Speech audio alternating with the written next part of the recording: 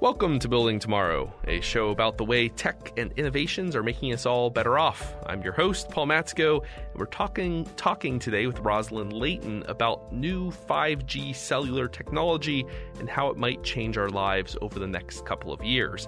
Now, Rosalind's a visiting scholar with the American Enterprise Institute, a visiting researcher at Aalborg University, and a vice president with Strand Consult in Denmark. It's quite a list. Thanks for coming on today, Rosalind.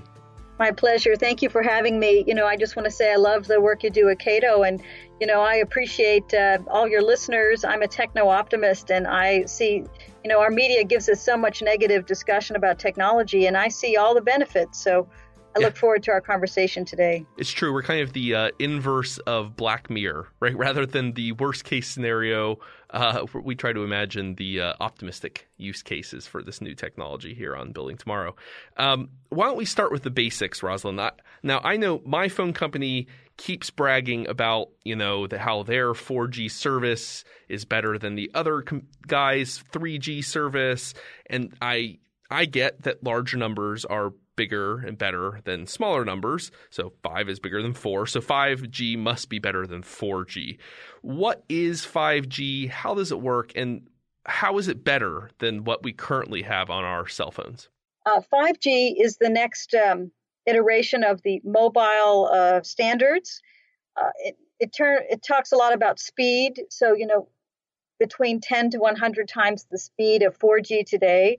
So, that's a lot about capacity. The other important thing is about the lack of latency.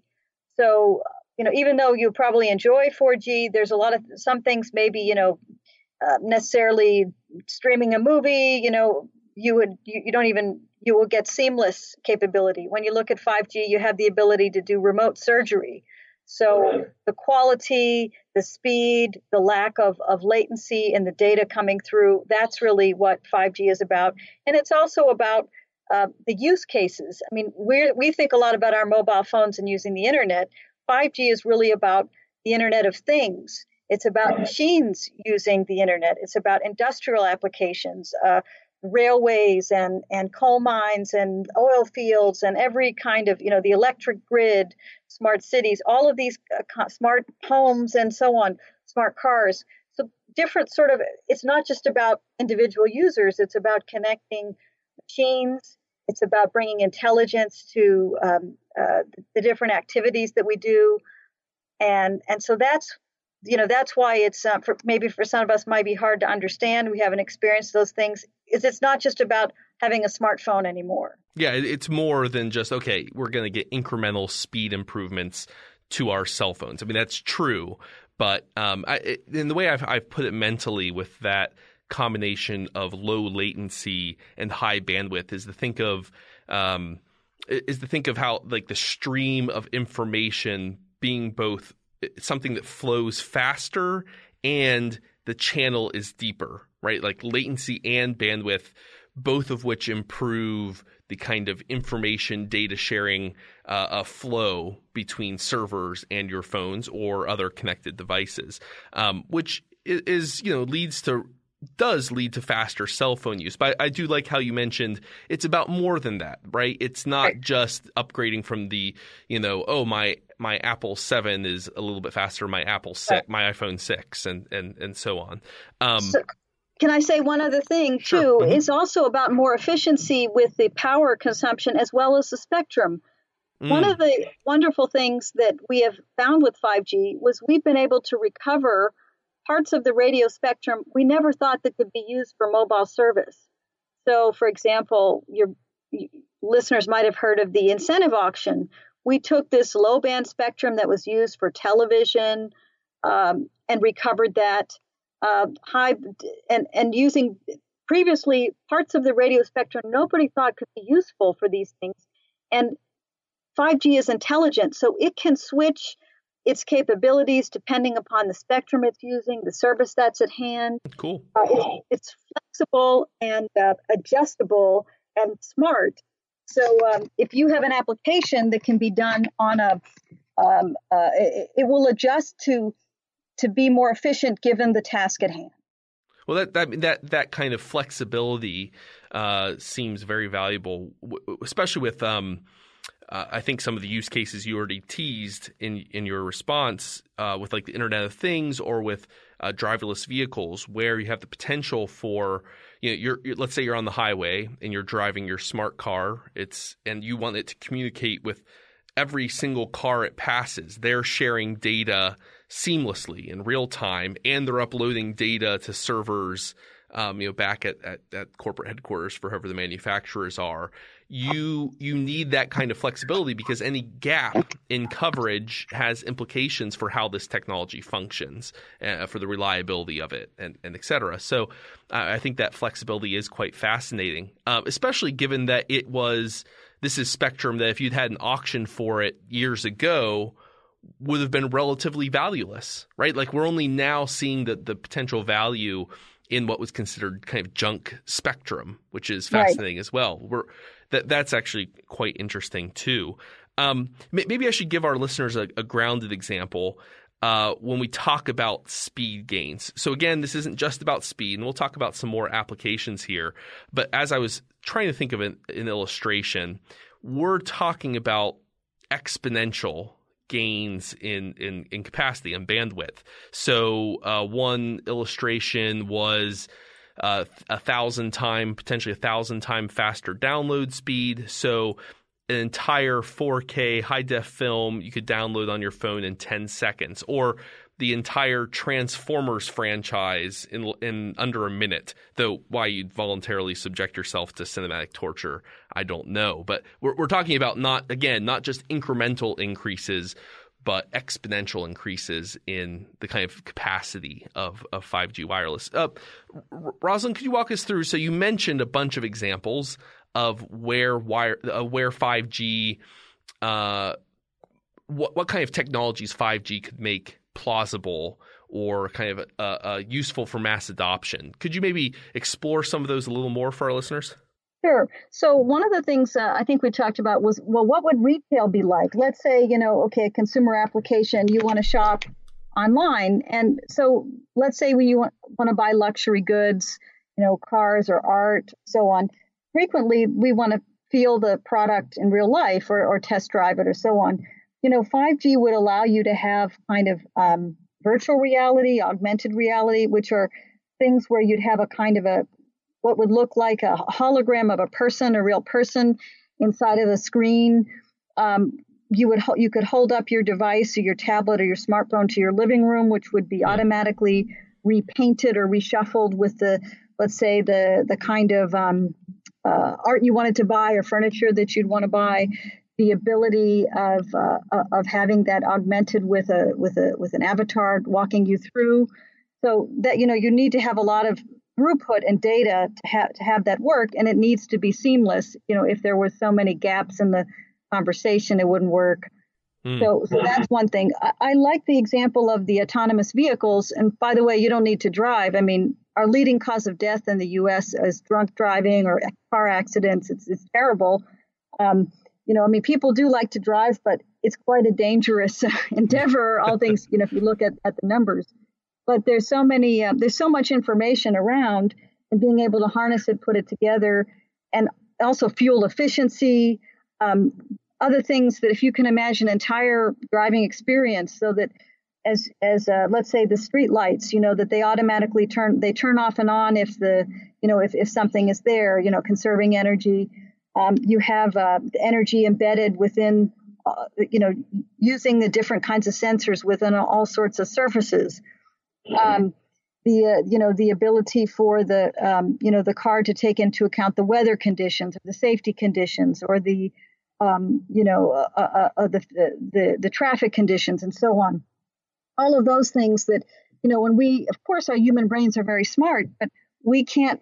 What you can't see that's around the corner that could be able to be incorporated into the, into the experience, to have a safer experience, more efficient, more speedy. So the other thing to say is 5G won't be a sort of a push button switch. We're going to evolve. A lot of the 5G things will start to be realized on 4G. So a lot of these things we're starting to see parts of today, we're enjoying, especially in healthcare. We're having a number of innovations there. some of these, but where we'll see these shifts will be on the industrial scale. So, for example, smart signaling for trains.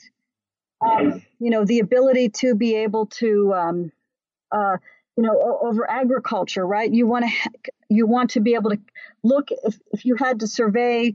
You wanted to plant a field, right? And if you take a microscope on the soil, there's all these nooks and crannies inside the soil. And then immediately you could have precision agriculture, which will adjust the planting or the irrigation or the fertilizing or everything to the sort of micro level down to the centimeter of what the conditions are at that particular place. So that sort of ability to incorporate the information and deliver a service for what's exactly needed across huge miles and acres, right?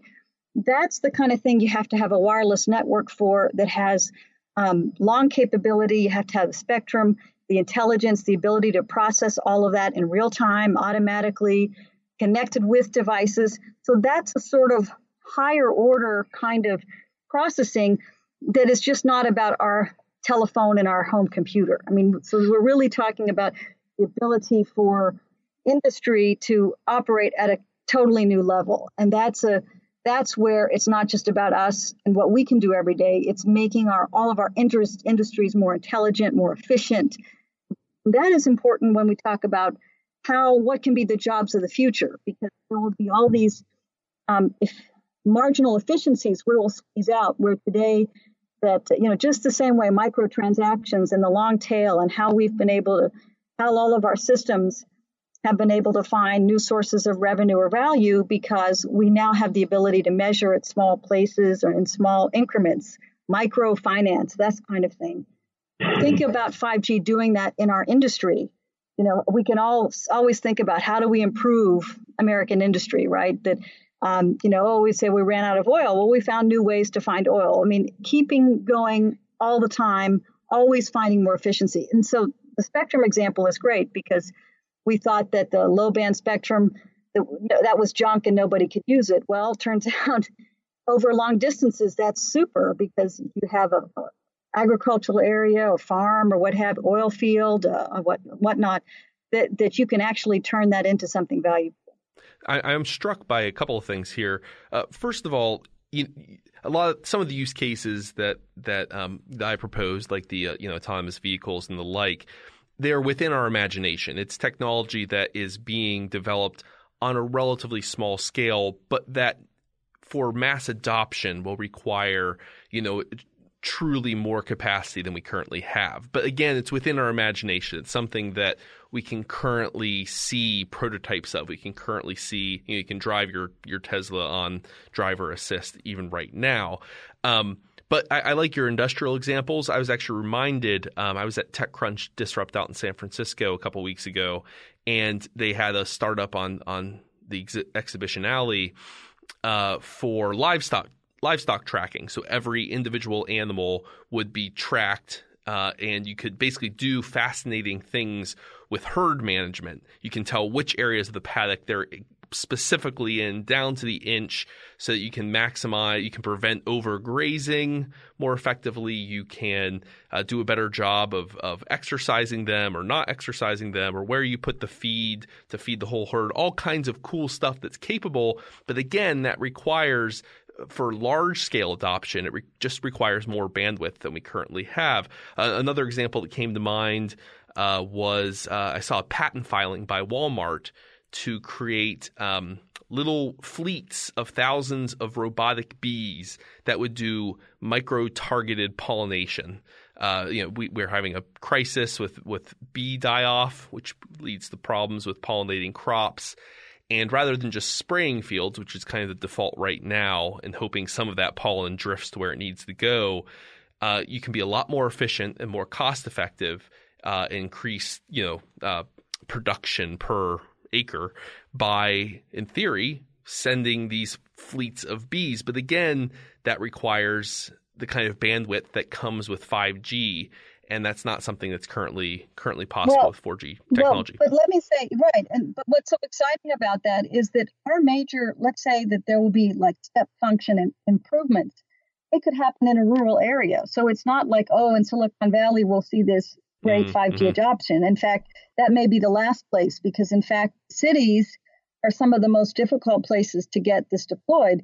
You can go to a rural area where the particular residents or that municipality says, hey, bring it on. We want to, you could find across one railroad or one oil field or one farm, they will quickly make an application and have a proof point. So we could find, Mississippi will be the leader, or Indiana or whatever. And so there's exciting democratization there that could, I believe, could bring some equalization between rural and urban areas, at least in terms of new economic development. So that's what's also exciting. We don't know exactly today, where all the business models will be, which industries will be first. I mean, we can talk about this industrial Internet of Things and see that the efficiencies are there. Definitely, there are industries who want to get this deployed. They're working with policymakers. They're trying to do drones and so on. Administration trying to work with them. But what's also exciting is that the established players we know today may not be the winners of the future. I mean, in fact, you will have a kind of a shakeup, and what may emerge are companies we haven't heard of, because it's not clear exactly who will build the better mousetrap at today. So, but we're all watching these things as you talk about the livestock example, or what we can see when you go to Disrupt and these other conferences. Yeah. So little by little, it's happening, and it's incremental. It's not, as I said, it's not a push button and overnight everything will be the world of 5G. It will evolve. It'll be like a flywheel, right? You'll be a snowball effect, little by little. We are doing pre-5G.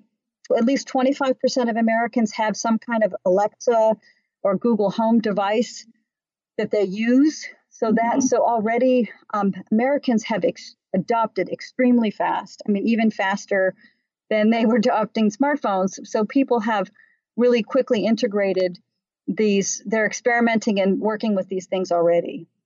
Verizon actually sponsored a panel at TechCrunch, basically promoting what we're trying to do with 5G in contrast to AT&T, and they made quite a large claim. And I'm actually a historian by training, and so it was a historical claim, and so I was intrigued by it. But they said they think of 5G as I think it was the fourth industrial revolution, which seemed a bit grandiose to me.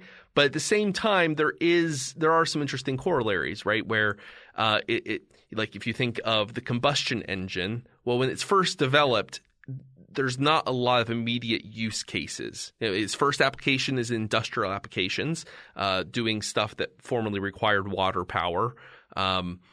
But eventually it transformed. It worked its way down to, we get the combustion engine as a driver of industrialization.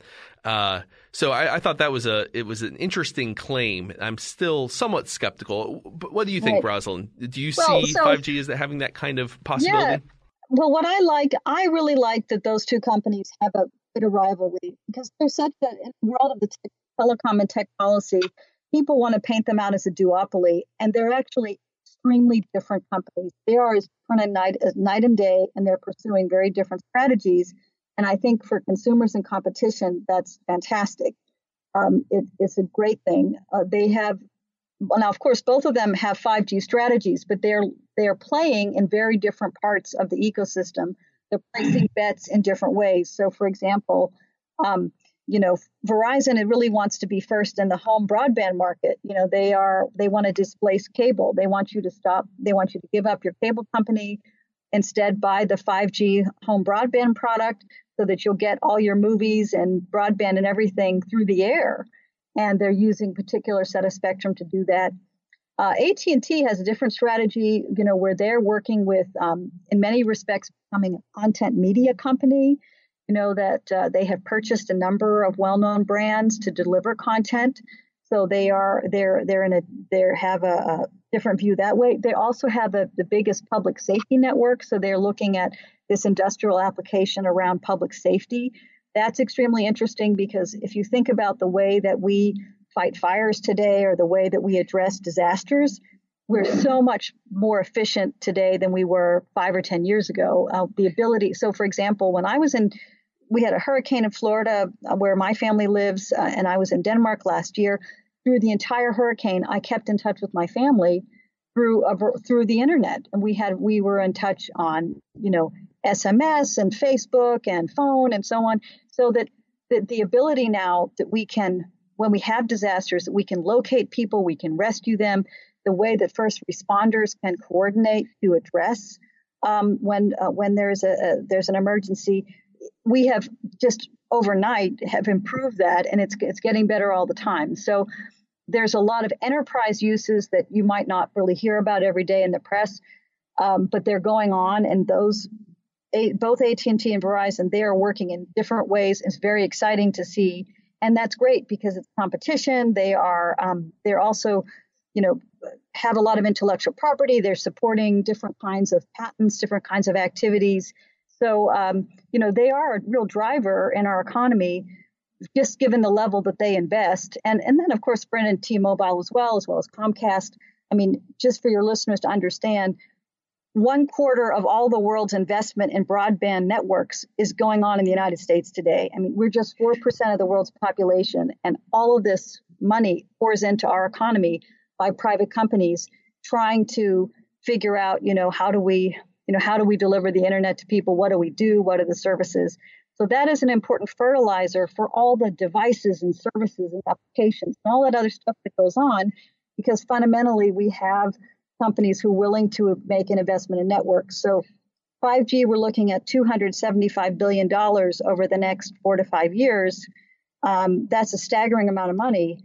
It's more than any other industry is putting into the American economy. And in many cases, it's not even clear whether, how quickly, whether they will recoup all of that, because as I said, that investment may turn into ways of revenue for other parties, all the other. So for example, the Googles and Facebooks of the world, or the device makers, or the other services, and yet companies we've never heard of today. So that's an important part of the dynamism that 5G will create. And that story is being written right now. This actually, I think, leads us to something I was interested in asking you about, which was, so you have the two big dogs in rolling out 5G tech are AT&T and Verizon.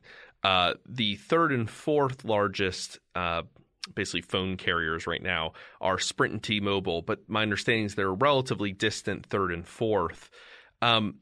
There has been some brouhaha over a proposed merger between Sprint and T-Mobile, an attempt to kind of catch up with AT&T and Verizon. How does that play into this 5G story? Right. So, and by the way, there's also cable companies, so Comcast, Charter, these companies have very large footprints across the United States. They've already have wires in the ground and Wi-Fi networks. So they're interested to play in this place too. So it's not exactly correct to talk about the traditional mobile wireless carriers. You have also fixed wireless solutions that are, companies that are not household names. They want to play in there. So we actually have a couple of dozen of competitors, in fact. But the instance for Sprint and T-Mobile, this is really a question of synergies and a level of investment. So, Sprint has a lot of spectrum. T-Mobile has a lot of customers. They have a prowess in marketing. They're really good at in marketing and winning customers. And they want to be able to combine their assets together and, basically win market share, take away market share from AT&T and T-Mobile, Comcast. They want to play in the home broadband market as well. They've been very successful to do that, T-Mobile at least. So the process of consolidation is a natural process. It's always has been going on, and will continue. That the AT&T today is not the Verizon of today is not the companies that they were 10 years ago. They all formed out of the breakup of AT&T, and all these sort of like new companies spawned out of it. The baby bells. So the baby bells broken up and reformed in new ways, and so on, grow in different things, so it's a constantly evolving and changing. But in the case of Sprint and T-Mobile, if you just look at the mobile wireless market, is that the capability we have with just consumer mobile service, we have increased by, thousands of percents of improvement in the quality of mobile phones, and we brought down the price like 99%. So there's been tremendous efficiency in getting more capacity and meanwhile, all the time that we're increasing the capacity on the mobile phone, the price has fallen. So all of these companies have, in fact, declining ARPU, which is average revenue per user. So you get all over time increasing value at a lower unit cost. And so now the opportunity is, what's the next stepwise function? Can I get ever more data into my package? Can I do ever more things? So so Sprint and T-Mobile just want to go up the value chain, if you will. They want to be able to take market share away from other players. I mean, that's something that we should encourage. So that's what's going on. I do get the impression that, in a sense, what's happening is that the provision of raw internet, access to the internet, is being commoditized, and so the margins on commodities are much tighter than margins on other kinds of consumer services and goods. So as you say, when you're trying to go up the value chain, you can get a healthier margin when you're selling streaming services like Netflix or some other kind of company. But in a sense, in the 5G world, in the competitive 5G world, there's not nearly as much relative value in providing that service. I'm sure there will be for the first one to get there. Yes, absolutely. So the value of your consumer broadband, if you're any one of those companies, will maybe become smaller. So you really want to figure out, what kind of enterprise or industrial use can I do? And that's why all these companies are making different bets in different enterprise sectors. So, and they're buying content because they don't want to be in the world of, commodities, give me a dumb pipe. I mean, that's, for a long time, our regulation has tried to make them into dumb pipes, just these kind of giant pipes delivering indiscriminately kind of data. But the services that we want to use actually need very sophisticated. They have sophisticated needs. They, have a certain kind of treatment, if you will, that they need to have in order to work. Some has to be prioritized in a certain way.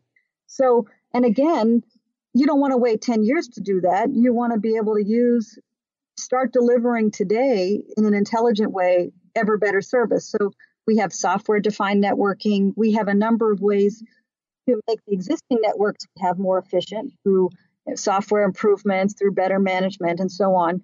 And then also, so part of that idea of selling the content or adding value-added services helps the companies get revenue in the short run to fund those long-term improvements. Mm-hmm. Well, now I think you've led us in a useful direction, and it raises questions when we talk about the internet as a series of dumb pipes of internet service providers as providing pipes like a utility company would, your water pipes or sewer pipes. This leads us to a conversation over net neutrality, which is still very much a live matter, with the FCC changing its approach, basically repealing some Title II net neutrality rules recently, to the anger of a lot of activists in the open internet activists. How does the 5G conversation affect that net neutrality debate? Right. I mean, what does that look like a couple years in the future? Well, so, I can tell you today, by definition, 5G is intelligent network. It is the antithesis of what net neutrality means, if all data being treated the same. That is a totally, from an engineering perspective, a dumb concept. It's a stupid concept. I like to bring it to the point of view of, personal freedom and personal choice. In a net neutrality world, I have to provision, I'm required by the FCC to buy an internet connection which is enabled for content for which I don't support, I don't agree with, either politically or for my moral reasons. I have to, I might not even purchase it, but I have to have, I'm essentially paying for a capacity that I don't need. And in a non-neutral world, in a world of internet freedom, I'm actually going to support the sort of content and services and data I personally believe in, that I think are socially valuable, not what's privately valuable. I know that, many people enjoy the films of Netflix. That's fine, but it doesn't mean I have to provision them. I may enjoy other kinds of content, but, in a free world, we shouldn't have to be coerced to support information that we don't personally agree with, we should be able to support information that we agree we find socially valuable. So, one of the things I've always advocated for is, a set of the internet, which is essentially socially valuable services which are provided for free. And you don't need a lot of data to do things like bus schedules or education, some basic education materials, some kinds of, health care videos and things like that. And those kind of things are not allowed in the net neutral world. We can, and these models are used in developing countries. So things like you want to check that your AIDS medication is not counterfeit, or that you want to, you have a woman suffering from a terrible disease, wants to watch a video on some kind of information to recover, or how to take care of a child or whatever.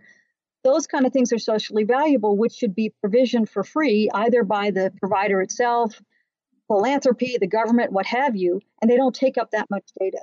So I actually, in a kind of world where there's flexible pricing for data, we can allow for some things that everybody could access for free. And then the part of the internet that's privately valuable, the entertainment, that part can be priced, and that is up to the supply and demand and the free market and what have you.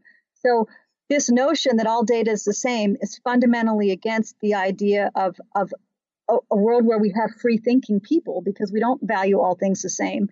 And there are other cases where we can make to say, well, it's socially valuable that certain kind of information you could be able at any time to go on the internet and access it. Just fine, fair enough, whatever the case may be.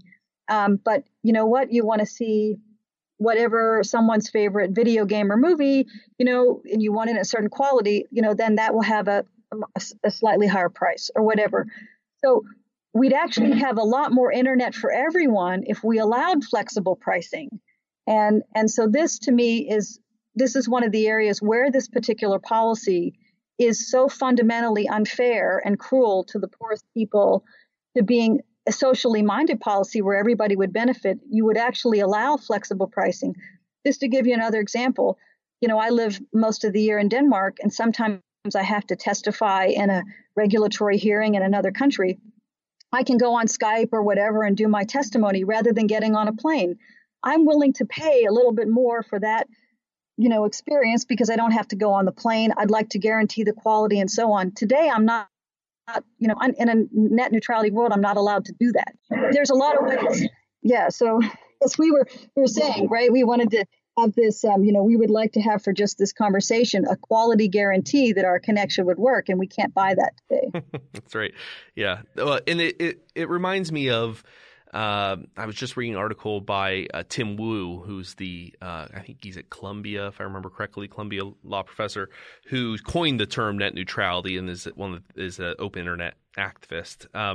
He called for a nationalized 5G network. And so it's clearly a very different vision of what this future internet looks like. I think both parties over this debate want the same thing, which is a competitive internet marketplace where internet providers compete with each other. They have very different visions of how to arrive there. So no, thanks for digging into that. I would like to move now, I think, to talking about a recent FCC decision that might not be immediately obvious to our listeners what it means for 5G, and that was the FCC deciding to cap pole costs for putting up these 5G antennas. And they capped the cost of that to $270. That's all municipalities are allowed to charge for them. What is the significance of that ruling? What's going on there? I don't know if our listeners are going to naturally understand what that ruling means. Well, I'm glad you brought that up. And I just want to say that this effort, it was an order voted on by the FCC on the 26th of September around streamlining and fast tracking the rollout of 5G.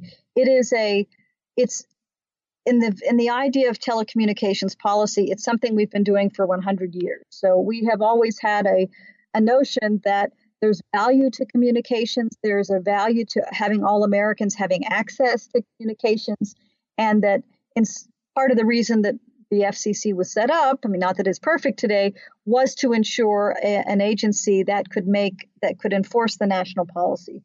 So, of course, I don't, I imagine our listeners would be bristling with the notion of a price control, but there are demonstrated problems.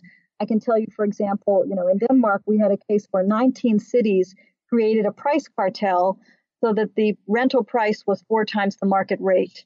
So, unfortunately, a lot of local actors, they can band together and create these cartels that will restrict or inhibit the ability to deploy networks. And the laws that the FCC has invoked are extremely clear because we have laws on the books for more than 20 years that localities, municipalities, they're not allowed to create undue burdens to companies who want to establish communications networks. And so, whether it's undue delays to get the permits to build or it's an exorbitant price and so on, that's something that the FCC can, what we call preempt. To put in perspective, already at least 20 states have agreed, in their red and blue states, they've said, look, we want networks, we want to streamline, we don't want to reinvent the wheel.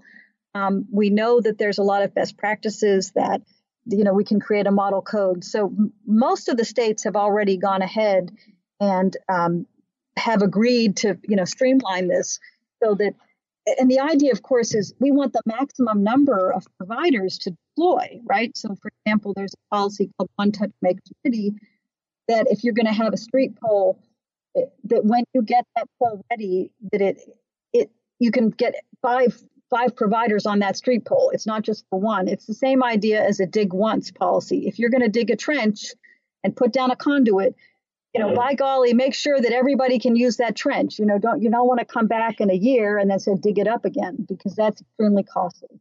So these are a lot of common sense ideas. This is unfortunately we had at the beginning, like 20, 25 states already went ahead and said, we're adopting the model code. We want to get moving. China is moving 12 times as fast as we are to get network deployed. We got to step up the pace. And what we have now is a lot of cases where we have holdouts, where you have cities that have chronically mismanaged the resources. They're in deep debt, and they look at this opportunity as a way to earn revenue. So they'll say, hey, $5,000 for every street pole. I mean, that just doesn't scale. If you want to have these networks in rural areas and you want them across the U.S., you have to be able to have a reasonable, rational approach to the pricing. And the other point is, these are not natural markets in the sense that, there's not a natural market for the street pole. It's a monopoly. It's owned by the city. And they're essentially the owner. There's not competing providers of street poles. So this is again, and I'm a free market person, this is a case where regulation is necessary because you have to provide the information and you also have to protect from abuse. I mean, I suppose I should say I have a certain degree of built-in caution or skepticism. Some of that's the concern. It makes perfect sense that national regulations are cleaner and neater and more convenient for infrastructure development, at least with a relatively light touch FCC that we currently have. But it does raise concerns to me about overriding localism. I mean, there's like a federalist kind of question here.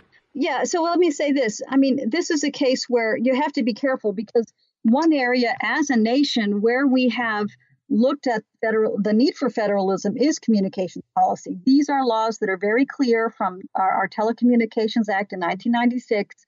And, if you don't like those laws, well, we can update that. I would offer updating that act, but that has not been something that, Republicans have been trying to do that now for 5 years and have not had any cooperation. But we really need to update that Communications Act. But for the moment, that's what we have. That's what the American people, we agreed to in Congress. It's been extremely successful to give us the other generations of mobile wireless that we enjoy. And so the FCC is just applying that to this next generation. And, they have been extremely careful to stay within the boundaries. I mean, that was the big critique about the prior FCC. They kept pushing and exceeding the boundaries of their authority. And this FCC is very clear to be within the boundaries, to interpret the statute as it's written, don't overinterpret it. So, but what I'd say is communications policy is one area where, as a nation, over the last century, we said there's a value to having everybody having a telephone or everybody having access to the internet or what have you. So this is just that in that vein. And especially when everybody says they want more competition, you're not going to get more competition unless you allow the provider to come into your community, whether it's by wire or wireless or satellite or whatever. You have to let the network be built. Otherwise, you're not going to get more competition. It reminds me that we're not operating from a state of nature here, that we have this whole set of institutions and systems that constrain the kind of ideal telecommunications system that we want. So, for example, we have this network of municipal utility monopolies, right? There's phone poles all over the country. Sure. Now, in an ideal world, that wouldn't have been – we might not have constructed our energy and water and sewer grids in that way, but that's what we did. And so we're confronted with that. We're not dealing with kind of a free market for our energy grid and whatnot. Right. So we have to deal with this already kind of distorted system the best we can. So, we can't let the best be the enemy of the better, I suppose here. Correct. I think and by the way, the spectrum as well. I mean, as I said, we have more capability. One of the most important things has been to try to recover more spectrum and getting other kinds of providers to buy spectrum. That's also really important. That, it's the supply, that we get more supply in the marketplace. And we can argue that the history around spectrum was constrained, that limited the number of players. The same way with franchises. I mean, if you were a cable company, in order to get permission, you made a deal with the local provider. You had to provide coverage to everyone. And now people forget that those deals were made, and that was what the community agreed. And now they don't like that anymore, because then they'll say, oh, well, we'll take the public money and compete with providers. So we're always, there's always been past decisions that have consequences for the future. And that's, that's one of the challenges that we work with. But technology is amazing, because now we're finding out, hey, we can overcome the past monopoly or legacy with the new technology. We just override it. We find out a new way to do it. That's a good lesson, I think, for us to end on. Thank you, Rosalind, so much for coming on. I appreciate your time. And for our listeners, until next week, be well. Building Tomorrow is produced by Tess Terrible. If you enjoy our show, please rate, review, and subscribe to us on iTunes or wherever you get your podcasts. To learn about Building Tomorrow or to discover other great podcasts, visit us on the web at libertarianism.org.